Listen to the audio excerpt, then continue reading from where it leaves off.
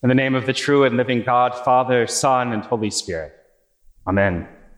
Let's be seated. In a little over a month, Ava and I will travel to the Anglican community of St. George's in Jerusalem. We'll be resident for a week, like being college kids again. We'll take a class that's meant to introduce us through study, of course, but also through pilgrimage to key sites in the Old and New Testaments. So to prepare for this trip, I've been reading a little bit and also looking at one of those city guidebooks that have the clever maps and some history and suggestions for sites to see. And for the record, I've always been intrigued by maps, but I'm not particularly good at reading them. It's hard for me to tell what's water and what's land. So I'm hoping Ava has my back. Our readings this morning had me thinking about this trip because both of them, both Isaiah and Matthew, mention ancient Israelite geography and history. We hear of the lands of Zebulun and Naphtali. You remember those, right? Let's do a little unpacking of that. Isaiah's prophecy in the first reading is quoted by Matthew in our gospel. And the reason they're talking about Zebulun and Naphtali is to recall what seemed to be the end of David's kingdom. They're recalling what seemed to be the end of the kingdom of David, the kingdom of Israel. Remember that God entered into covenant with David. And that covenant was that David and his descendants would be the king over Israel's united kingdom. And that kingdom was to be a blessing to all the nations of the earth. God's light and God's love, God's purpose, God's will would shine forth out of Zion. But only a couple of hundred of years after God enters into covenant with David, that part of the kingdom where the tribes of Zebulun and Naphtali lived, those places were violently attacked by the Assyrians, and the tribes were hauled off to captivity. And that's a very big deal, right? If God's entered into covenant that you're going to have this everlasting kingdom, it seems that this is the beginning of the end, when the Assyrians move in and haul off the tribes. And finally, it crumbles in the 6th century BC when Jerusalem itself is seized by Babylon, and the remaining tribes are driven into exile. So hope for the kingdom that God has promised to David seems all but lost. And Isaiah prophesies in the midst of that hopelessness that Zebulun and Naphtali, the lands first to be degraded, would be the first to see the light of God's salvation. That's what Isaiah's reading. That's the context. Zebulun and Naphtali, the first to be degraded, would be the first to see the light of God's salvation, a word of hope in the midst of despair. And today, Jesus fulfills Isaiah's prophecy. He announces the restoration of David's kingdom. Notice at precisely the spot where the kingdom began to fall.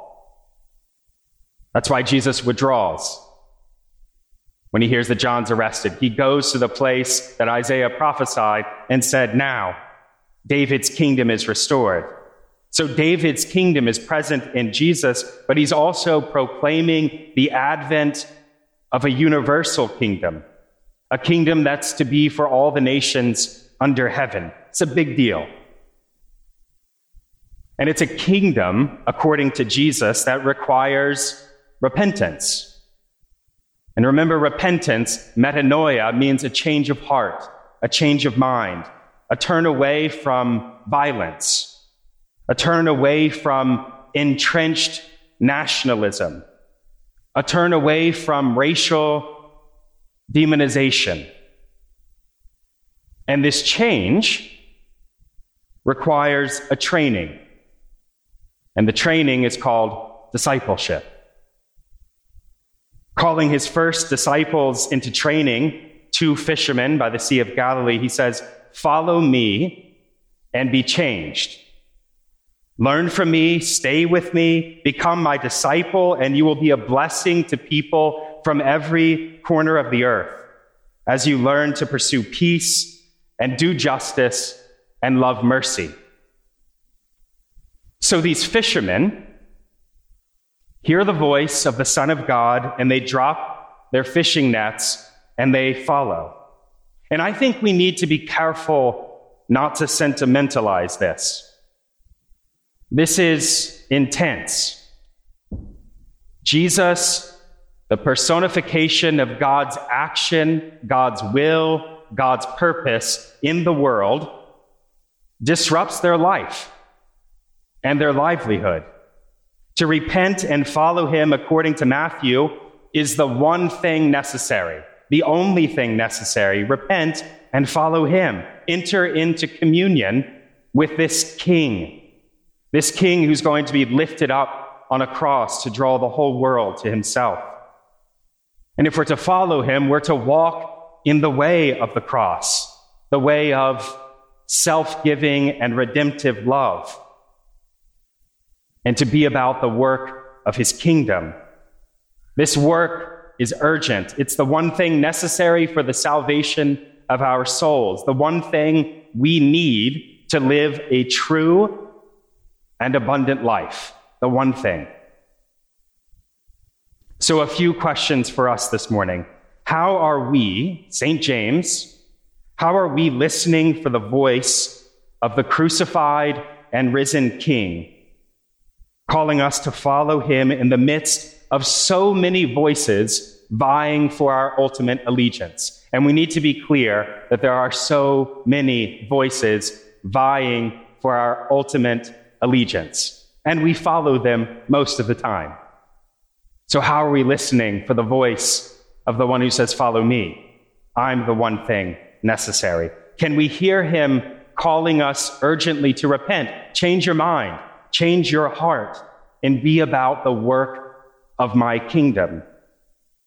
Can we hear him calling us to bear witness to this kingdom, to his redemptive love in those places that lay in devastation because of our collective sin? I'll end with a provocative and challenging story. Provocative and challenging for me just as much as for us all. But I think this story might help us see a little bit more clearly what it means to be the church, to be the people who listen to Jesus' call and drop whatever we need to drop and follow him and seek his kingdom. It's a story that James McClendon tells about Clarence Jordan, who was the founder of the Koinonia community, which was an interracial farm founded in the 50s in Georgia. It's the place that gave birth to Habitat for Humanity. Have you ever heard of that organization? This is where it started from. And Koinonia community still exists as a farm in Georgia.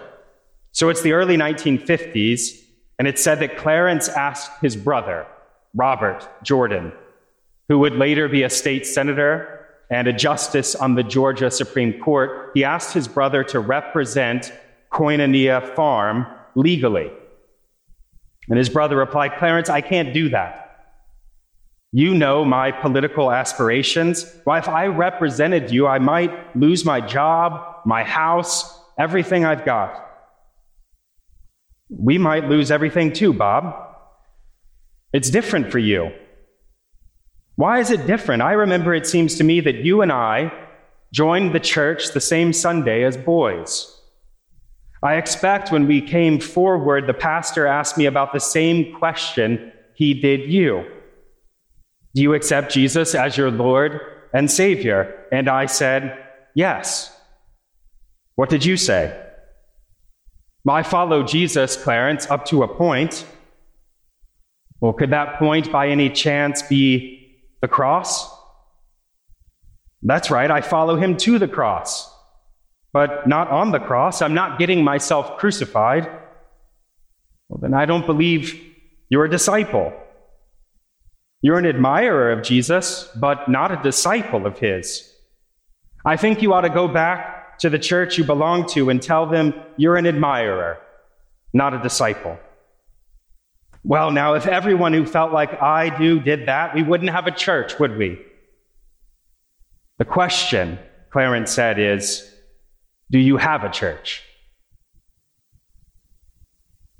Friends, let us continually take the risk to listen to the voice of the crucified and risen King, change our hearts, change our minds, and walk in his ways, so that we might be his church, a light for all the nations and for all kingdoms, because his voice is urgent and it's clear. Follow me. And if you do, you'll discover the kingdom of heaven breaking into the kingdoms of this world. In the name of the Father, the Son, and the Holy Spirit. Amen.